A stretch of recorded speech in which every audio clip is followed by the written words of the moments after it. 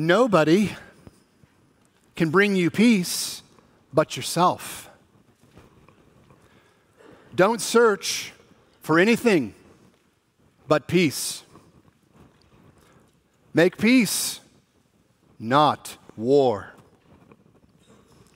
Peace is a journey of 1,000 miles. Peace, like war, must be waged. When the power of love overcomes the love of power, then the world will know peace. Imagine all the people living life in peace. You may say that I'm a dreamer, but I'm not the only one. I hope that someday that you would join us and that the world would be as one. Peace, it's a buzzword. And I have never met a person, at least I haven't yet, met a person who doesn't desire peace. Have you? Peace is thought about a lot. It's talked about a lot, like in those popular quotes that I just mentioned a moment ago. It's sung about a lot. And ironically, it is fought about a lot. But it's interesting that peace is not only strived for by everyone, it is also seemingly slippery, isn't it? Slippery. Why is that? Why is peace so elusive for so many? Why is it so desired and seemingly yet unattainable? Why can't we just have it and keep it? Why is keeping peace seem like an 8-year-old trying to keep hold of a balloon in a windstorm? 1 minute it's here, the next minute we're grasping and it's gone. Here's the thing. At the end of the day, when all is said and when all is done, we can only make peace and keep peace if we have peace. And so where do we find it? Where do we find it? If the way we process peace and pursue peace and practice peace matters, not only individually, but also collectively as a whole, where do we find it? Or better, in whom do we find it? Well, please turn with me in your Bible to the book of Philippians. Philippians. It is in between 1st and 2nd Corinthians and Hebrews in the New Testament. Today I'm going to be picking up where Pastor Jeff left off last week with chapter 4, verses 2 through 9.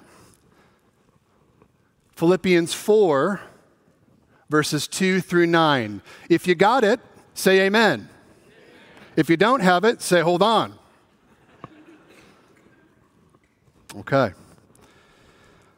Please follow along as I read Philippians 4, verses 2 through 9.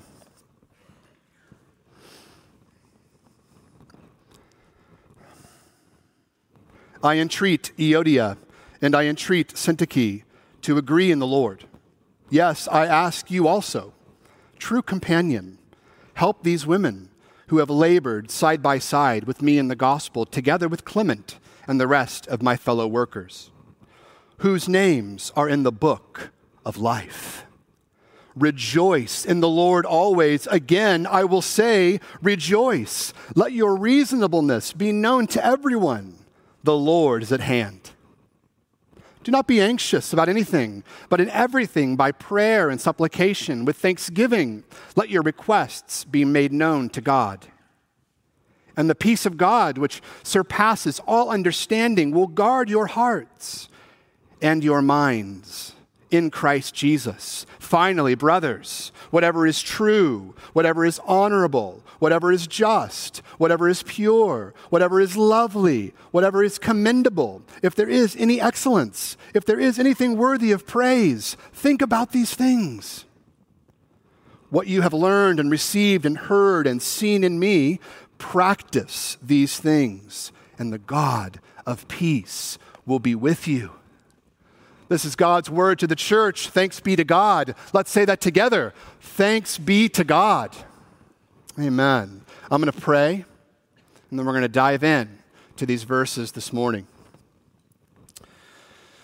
Father, we ask that you would send your Spirit now to turn the lights on in our hearts and minds. We ask that you would increase our faith and cause us to see the glory of Jesus and his finished gospel work. We ask that we would not simply be hearers of your word this day, but that we would be doers of your word in word and thought and deed. May the meditations of my heart be pleasing to you, you who is our rock and our Redeemer. It's in the precious name of Jesus Christ that we all pray. Amen. Amen. Well, Paul is now beginning his descent at the close of this letter to the church in Philippi. And thus far in the book of Philippians, Paul has been unpacking what joyful partnership looks like in the Christian life. More specifically, what joyful partnership looks like in the local church, a church like ours. And he's been encouraging us to walk together in the footsteps of Jesus, the true, humble servant. Jesus is the center of this letter. Paul's made this abundantly clear under the inspiration of the Holy Spirit back in chapter 2. All of the letter orbits around Christ and his finished work. And here at the close of the letter, Paul gets he gets super practical. He brings all of the truth of the letter to bear on our lives. He brings it down to the pavement of our lives. And he brings us several exhortations, encouragements that make up, in part, the pathway of true peace with God and with one another. And so to guide our time, here's the big idea of our passage this morning. Philippians 4, 2 through 9. Here it is. True peace is found when we reconcile in Christ, when we rejoice in Christ, when we request of Christ, and when we reside in Christ. True peace is found when we reconcile in Christ, verses 2 and 3. When we rejoice in Christ, verses 4 and 5. When we request of Christ, verses 6 and 7. And when we reside in Christ, verses 8 through 9. Let's look at the first exhortation together. The first, true peace is found when we reconcile in Christ. Look with me once again at verses 2 and 3. I entreat Euodia and I entreat Syntyche to agree in the Lord. Yes, I ask also, true companion, help these women who have labored side by side with me in the gospel together with Clement and the rest of my fellow workers, whose names are in the book of life. It is amazing, brothers and sisters, just how practical God's word is, right? God's word comes to us in principles that touch every part of our lives. God's word comes to us in those principles that make up the blueprint of a life in Christ, specifically a life in Christ together. And it's striking how each practical exhortation, each encouragement from the Holy Spirit through Paul speaks to the highs and the lows of our relationships with one another. This passage is no different. Here we are instructed on how to engage in conflict. Paul, from prison, has been writing and building on the themes of humility and unity throughout this whole letter. And here he comes to a climax where he puts flesh and bone to those themes. He gives us a real life situation for us to learn from. In verses 2 through 3 of our passage, Paul instructs two women in conflict, Euodia and Syntyche, and he exhorts them to reconcile and agree in the Lord. When Paul uses that word Lord, we should be clear on this, he is speaking of the Lord and Savior, Jesus Christ. Now, we don't know much about these women. We also don't know the specifics of their conflict. Did you notice that? We don't know the specifics of their conflict. And this is also important. We don't know the timeline of the conflict and restoration. Sometimes reconciliation is immediate by God's grace. Sometimes it's a process by God's grace. But there's much to glean from Paul here on conflict and reconciliation. Now, I'm a tenacious optimist by nature, okay? I'm a tenacious optimist. But let me put my realist cap on for just a moment. Most, if not all of us in this room right now are in a stated or unstated conflict with another person. It may be in the home. It may be with extended family. It may be in the workplace. It may be in the church. I would like to say that I'm going out like way on a limb here, but I'm not. I'm not going way out on a limb here. So marriages, families, church members, regular attenders. Here are 4 points from this passage that speak and kind of address conflict and reconciliation in our lives. First, we see that conflict exists in a broken world. Conflict exists in a broken world. If we go back to the beginning, we see conflict on page 2 of our Bible. Didn't take very long. Page 2 of our Bible, with the fall of Genesis 3, conflict is the result of sin at work in what? Human beings. And then we see that conflict touches every relationship in Scripture. Cain and Abel, Paul and Barnabas, Euodia and Syntyche. And so we should not be shocked or surprised when conflict comes into our lives. We should expect it. We should learn from it because it's inevitable in a broken world. Second, conflict takes two. Here we see two people in conflict, and Paul appeals to each person by name individually there in verse 2. And he encourages them to agree in the Lord or to be reconciled in Christ. Each person is responsible for the conflict, and each person is responsible for the resolution.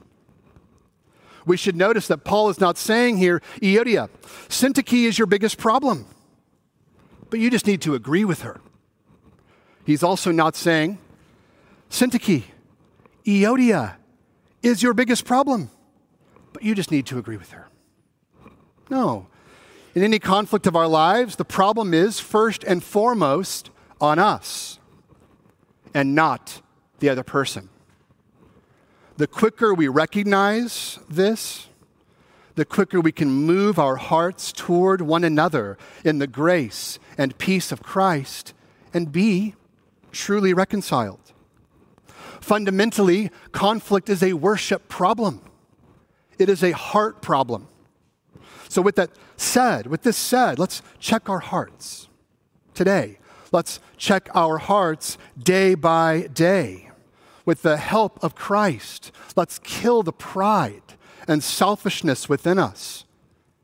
And let's, by God's grace, move toward one another, not sweeping conflict under the rug. But let's move toward one another in conflict with the reconciling love of Christ. Third, seek counsel in deep conflict. The conflict here between Euodia and Syntyche is public in nature. It was public in the life of the church. That's what we see in verse 3. And so Paul encourages this companion, this mystery companion in the church to come alongside and help them navigate the conflict. This companion is likely a leader in the church that both women would have known. It is likely Epaphroditus. Epaphroditus is mentioned back in chapter 2, and he's called a fellow worker and minister in Philippi, at the church there. Further, what we learn here is how helpful an outside voice can be in conflict. So speaking to the members here at EBC, if you are in a conflict that is not addressed and unresolved, seek counsel. If I could be so firm, shame on you if you don't. If you're in conflict that needs mediation, go to God's Word. Go to a passage like this. And then don't hesitate to reach out to a wise and mature brother or sister in the church, or get a pastor involved. Don't retreat. Don't isolate. Don't gossip nor slander the other person, publicly or privately. Don't allow a root of bitterness to grow between you and that person. Do not let resentment settle in. It has been said that resentment is like drinking poison and waiting for the other person to die.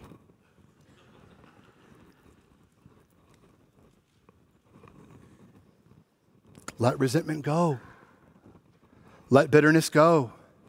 Pray for the other person. Pray for wise counsel, and pursue the other person head on and in person with grace and peace. Brother or sister, this is not easy. This is not easy.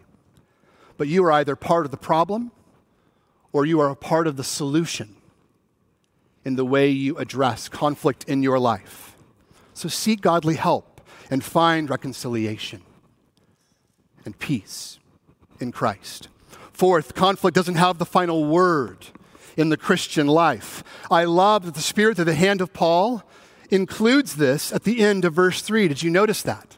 He says that Euodia, Syntyche are side-by-side partners in the gospel alongside him, alongside Paul, along with Clement and the other fellow workers who, catch this, whose names are in the book of life. That's that eternal book of Revelation 3, verse 5. It's the book that holds and includes all of the names of those who believe in Christ and belong to Christ. It includes names like Euodia, Syntyche, and so many more that stand in the peacemaking gospel of Jesus Christ. And that is exactly what Christ did through the gospel, brothers and sisters. That's exactly what he has done. He has made a way of peace. He has made a way for peace. And he has made a way for us to walk in peace with one another. Outside of Christ, we are in conflict with God. But in the gospel, God has made peace with God through the work of Christ. Christ lived a sinless life of peace with God.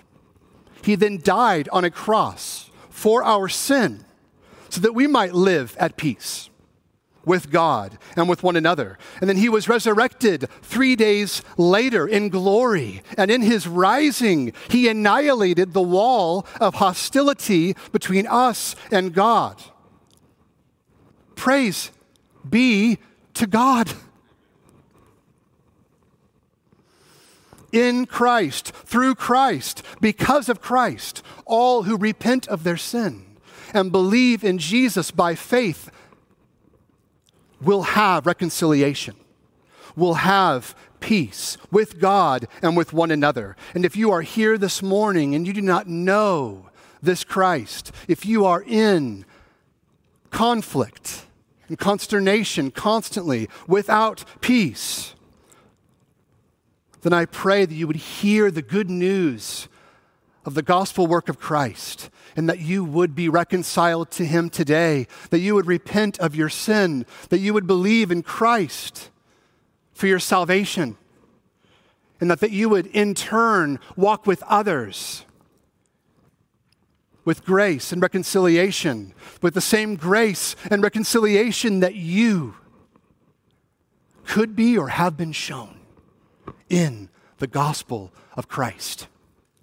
If you have questions about this, I'll be standing in the back after the service. I would love to talk with you about this gospel of peace.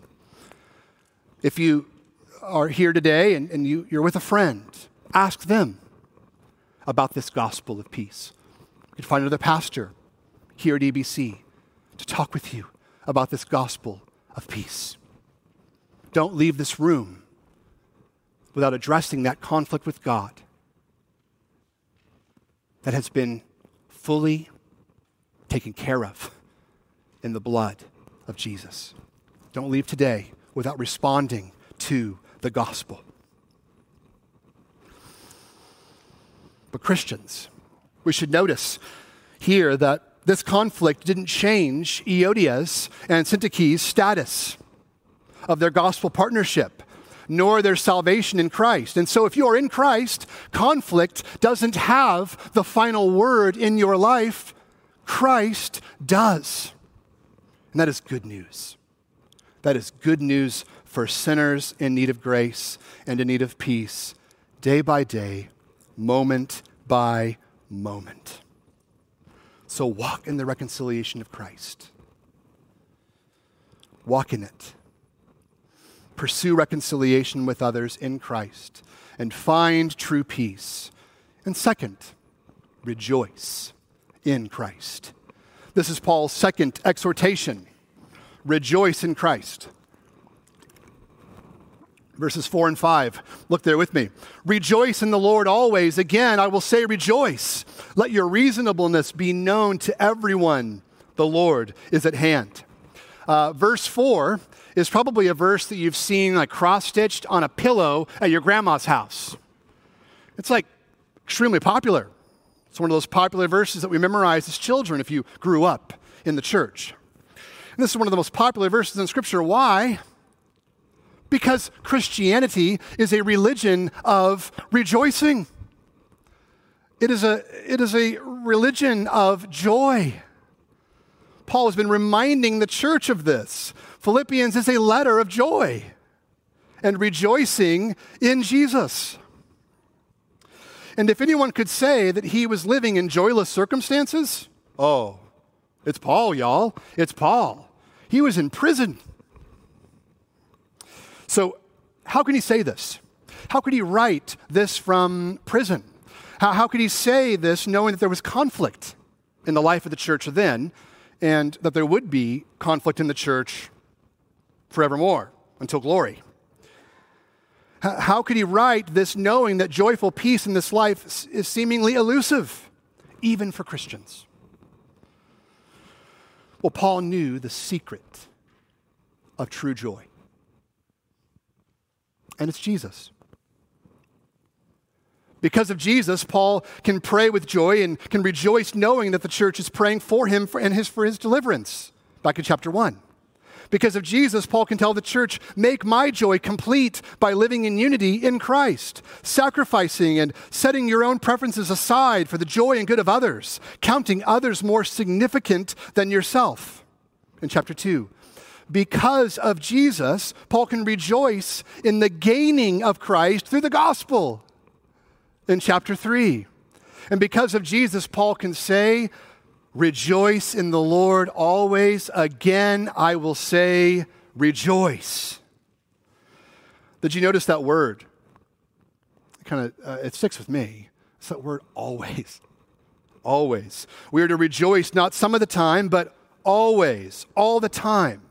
And so I ask you, are you a joyful person? Are you a joyful person? Or has some circumstance in your life caused your joy to suffocate, to be taken away? Maybe it's sickness. Maybe it's cancer. Maybe it's addiction. Maybe it's a wayward child. Maybe it's a loss that you're carrying with you. Maybe it's a conflict. When was the last time that you rejoiced in Christ and found joyful peace in Him? I commonly hear from Christians, I just don't feel joy. I'm lacking joy. I'm lacking peace in my life. I go to church, it's joyless. I pray, it's joyless. I show up and read my Bible, open my Bible. It's joyless. I have fellowship with other Christians. It's joyless. I'm trying to find joy. I'm trying to find peace. I just can't find them, and I certainly don't feel them. Brother, sister, stop trying to find joy. Stop trying to find peace. If you are a Christian, then Christ is dwelling in you. Christ is being formed in you by the Spirit today, in real time, today, now. You possess all of the joy that you need. You possess all of the peace that you need. Joy is not subjective. Peace is not subjective. No, joy and peace are objective and objectively found in Jesus and in Jesus alone. And so, do you want to be a more joyful Christian, a more peaceful Christian? Then stop looking for joy and peace and recognize, remember, and rejoice that you already possess it. If this is a struggle for you, I ask that you would seek accountability. Find another brother or sister in the church who you can honestly text, yeah, I'm not feeling the joy. I'm not feeling the peace. Find a brother or sister who will remind you the truth of the gospel, who will remind you that Christ is at work in you, who will remind you that you have the joy and peace of Christ dwelling in you already. Now, verse 5 could be an exhortation on its own. It could be, but it's also interlocked with the rejoicing of verse 4. Paul says, let your reasonableness be known to everyone. The Lord is at hand. He is not saying, church, y'all need to be more logical. You just need to be more reasonable. No.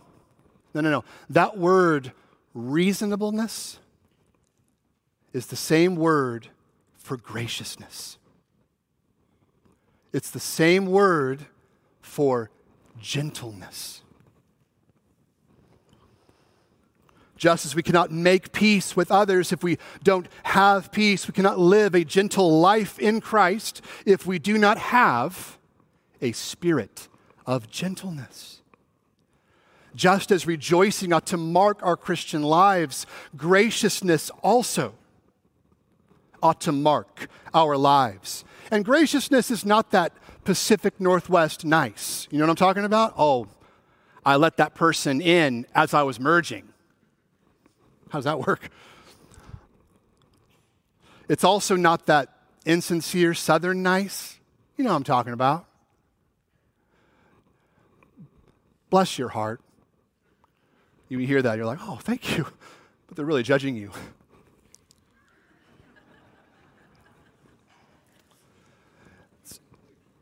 So what does Paul mean here? What is graciousness? Graciousness is a gentle disposition in word, thought, and deed toward another that you agree or disagree with.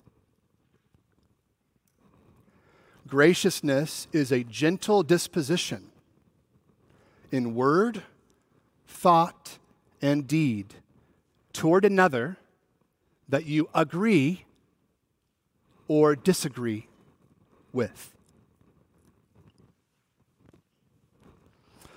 So are you a gracious person? Are you a gentle person? What would your spouse say? Your fellow church member say? Another regular attender here say? What would your kids say if you have kids? On this text, Pastor Matthew Henry says that we are not to run into extremes. We are to avoid bigotry and animosity and judge charitably concerning one another and have a good disposition toward others. So, brother, sister, do your interactions, your conversations, your emails, your phone calls, your text messages, all forms of communication, including social media, do they have a spirit of graciousness? A spirit of charity and kindness? We're to be a rejoicing people and a gracious people, and that graciousness is to be known by all. What are we to be known for? Graciousness, gentleness in Christ. Where there is joy in Christ, there should be the gentleness of Christ. We who have been shown grace ought to show that same grace that we have been shown. So let's be a church. Let's be a local body of believers who are marked by the meekness and peacefulness of Christ. Jesus says in Matthew 5, "Blessed are the peacemakers." Let us be a congregation of rejoicing, grace-giving, peace-making, gentle believers. For the Lord is at hand. For the Lord is at hand. It's interesting that Paul adds those words on the heels of this exhortation. It's kind of strange. I received an email from a brother this week asking, I didn't really notice that before. That's interesting. What do we do with that? Well, there's a connection between our present rejoicing, our present graciousness, and our waiting for the coming of Jesus. That's what Paul is saying here. Be gracious, Christ is coming. Be gracious, Christ is coming.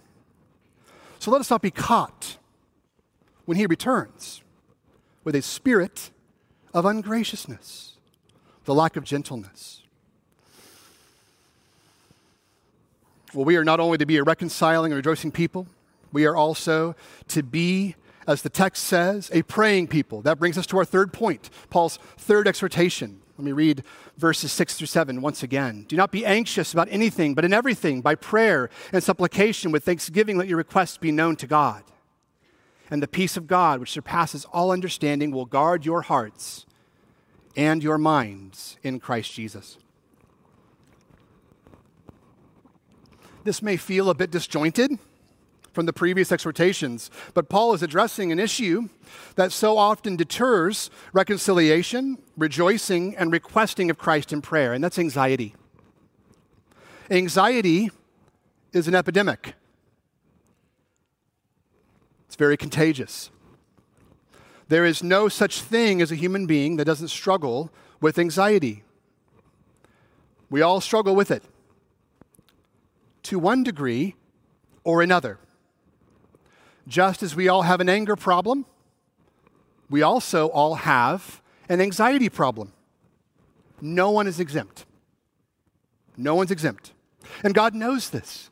He knows this because this text assumes it. He didn't say, the Spirit didn't say to the hand of Paul, if you have anxiety, here's how you should handle it. No, he doesn't say that. The Spirit of God speaks to this issue explicitly here. He assumes it and graciously addresses it. So what are you anxious about this morning?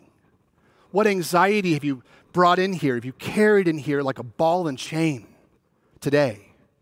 What stressful or anxious situation is suffocating your peace?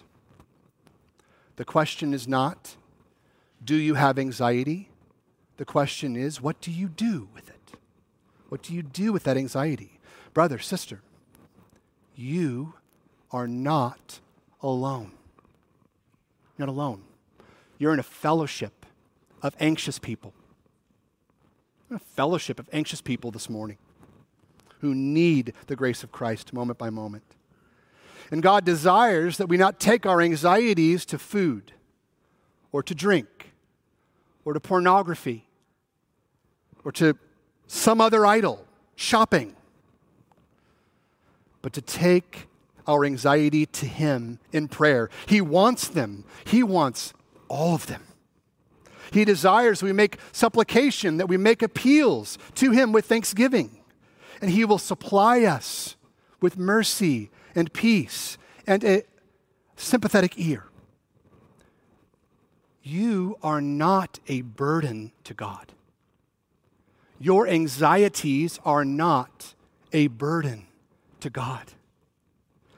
God desires to hear all of your anxious toils, all of your anxious troubles. He desires to hear from you. Do you know that? Do you believe that? Though God knows what we need even before we ask it of Him, He asks that we take our anxieties to Him. He desires them. So will you take them to Him today? Will you? Jesus Himself says, "Come to me, all who are heavy laden, and I will give you rest, for my heart is gentle and lowly."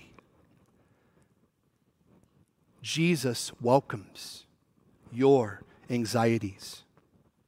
And what does this tangibly look like? It looks like prayer. It looks like prayer. It sounds almost too good to be true, right? It sounds almost far too simple. But prayer is the spiritual prescription to anxiety. No, prayer is not magic, and God is not a genie. But God desires that we take the anxious and terrifying anxieties in our lives to Him before they come, when they come, and after they come. This is an imperative. This is not an option. We are to be anxious for nothing. We are to take everything to Christ in prayer. He asks to take our requests, to make them known to Him, and to trust Him. That's the hard part, right? To trust Him with the outcome. And what is the result when we go to God in prayer? He promises to lavish upon us, verse 7, His peace and presence that guards our minds. When we lack understanding, God promises to give us a peace that passes all understanding, a peace that guards the heart and the mind in Christ. The last time that we were down south out in California and flying out of LAX, it was very apparent that there was a whole bunch of anxiety both in us and around us.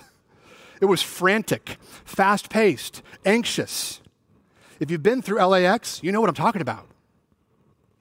kind of makes SeaTac look pretty relaxed, even on its busiest day. But as we were driving into the airport, there were 2 armed guards standing at both the entrance and the exit, full camo, AR-15s in hand. It was a sight to see. It felt third world. But whether you were coming in or going out, they guarded the entrance and exit, day and night. In the chaos and palpable anxiety of LAX, they stood guarding the entrance calmly.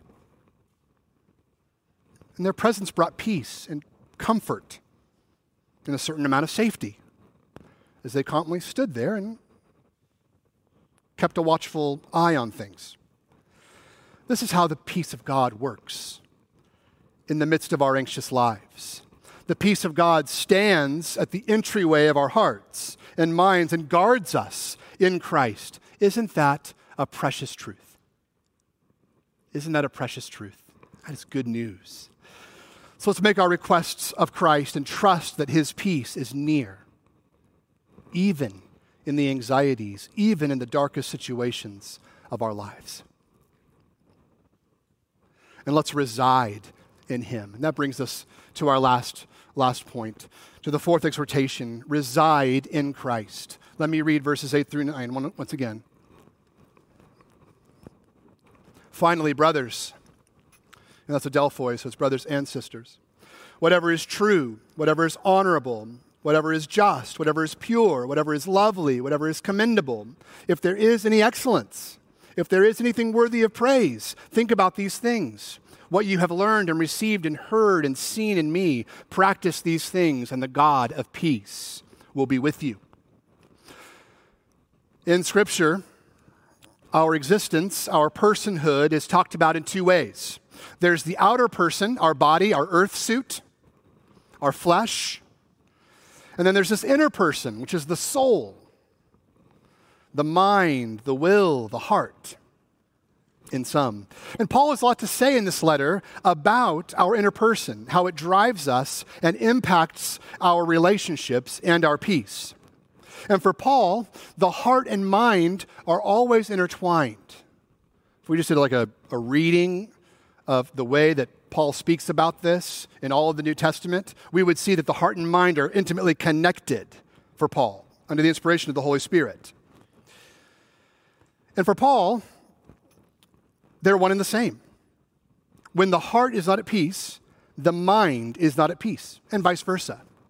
When the mind is not at peace, the heart is not at peace. They're always working together. And lack of peace often starts, right, with our minds, particularly the mental space that we dwell in, our thought life. So take a moment and think about this for a moment, just for a moment. Consider your thought life. What do you think about the most? What consumes your thoughts? Is your mind restless or at rest? Pulling these passages together, reconciliation and rejoicing and requesting of Christ are often interrupted by a mental life that is unfocused, unexamined, and uncontrolled.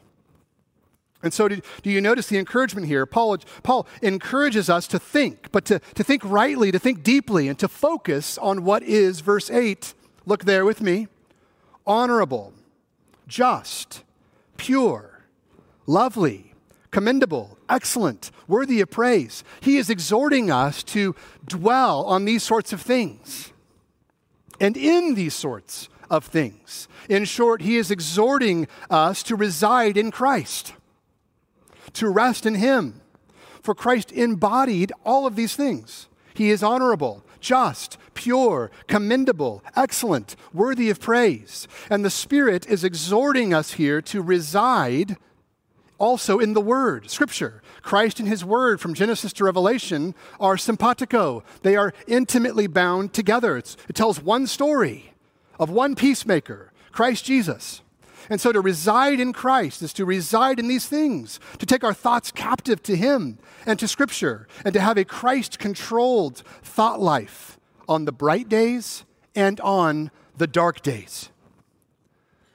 When one of our daughters was very young, they struggled with night terrors. I don't know if you've ever had one of these or if sat alongside someone with having a night terror. It's terrifying. You see anxiety and terror in the heart and mind and body of that person as you sit with them and kind of feel all those same things alongside them. Helplessly, as they're kind of half awake, half asleep, mentally and physically unsettled. Sometimes the terror would last a very long time. And I would just sit with her, along with Kate. I would be present with her. I would pray for her. I would play hymns over her. I would wait for her to pass through it alongside her. And when she came through, she would quietly rest and reside in my arms. And I would pray over her again. And why would I do that? Why would I pray for her again? So that she would be reminded of all of the opposite things that her heart and mind were just filled with. So that she would be reminded of peace in God when there's lack of peace. I would remind her the promises of God, the goodness of God, the things of Christ that are honorable, just, pure, lovely, commendable, excellent, worthy of praise. Brother, sister, Christian, this is how God is with us. This is how he resides with us. He is near to us. He's given us his presence and his word. He is with us in our anxious and anxiety, terrifying times. We may not always be aware of it, that he is with us, but he is. But he is. And he has given us himself and his word to reside in, so that we might be reminded of what is true and what is excellent. So let me make an appeal to you. Memorize Scripture. Memorize Scripture so that what is good and right can dwell richly in your heart and mind for those unsettled days that are inevitable. Those days when you can't think clearly. We reside in Christ when we dwell in his word, when we reside in his word, memorize it and store it away. So further, practically speaking, it is one thing for Paul to say, all right, church, all right, I need you all to think about these things, okay? Just do this. Just think about these things. It's another for him to explain how. The how is important here. And yes, this is connected to prayer in that previous point. But counselor Esther Smith, in her book, A Still and Quiet Mind, A Still and Quiet Mind, helps us with this. When our train or trains of thought are barreling down and our thoughts are restless and out of control, full speed ahead, she encourages us to ask 5 questions. 5 questions. Is this thought true? Is this thought helpful? Is this thought appropriate to my situation? Is this thought complete? And lastly, what else? Anything else regarding this thought? It is wise to regularly examine our thought life. And these questions are helpful in doing so. We ought to day by day pull in and park in the truth of Philippians 4 verse 8 and reside there. Reside in Christ there. This isn't pop psychology. This is practical help on how to take thoughts captive to Christ and how to discipline our minds to reside in Christ, his word, and on his finished work in the gospel. Well, in verse 9, Paul pulls it all together and says, what you have learned and received and heard and seen in me, practice these things, and the God of peace will be with you. What we see in Paul is the same thing we hear from Paul. What we see in Paul is the same thing we hear from Paul. And Paul recognized that it is one thing to hear these things. It is another thing to do them. There is a direct correlation between what we believe and what we do, our doctrine and our devotion, our knowledge and our practice. So let's practice these things, just as Paul did. Let's practice these things and rest assured that when we reconcile with others in Christ, when we rejoice in Christ, when we request of Christ in prayer, when we discipline our thought life to reside in Christ, when we practice these things, the peace of God will be with us. The peace of God will be with us. This is a promise. This is not a hypothetical. This is a gospel promise that we can stand in. So in closing, where do we find peace? In whom do we find peace? Ultimately, in Christ. We can only have peace if we have Him. We can only make peace if we have Him. We can only keep peace if we have Him. He is the peace of God embodied. And He has promised that He is with us, for us, and in us as we reconcile, rejoice, request, and reside in Him, even to the end of the age. The strength and the power to do these things is beyond us. It's beyond us. But they are not beyond Christ and His finished work. What grace. What peace. What a Savior. Let's pray.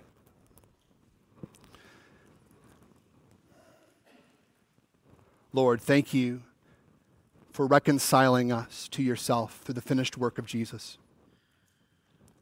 We praise you and thank you and rejoice because of this. And we ask that you would give us what we have not, that you would teach us what we know not, and that you would make us what we are not. We will give you all the praise and glory and honor for what you continue to do in our lives through the power of the gospel. It is in the precious name of Jesus that we pray. Amen. Amen.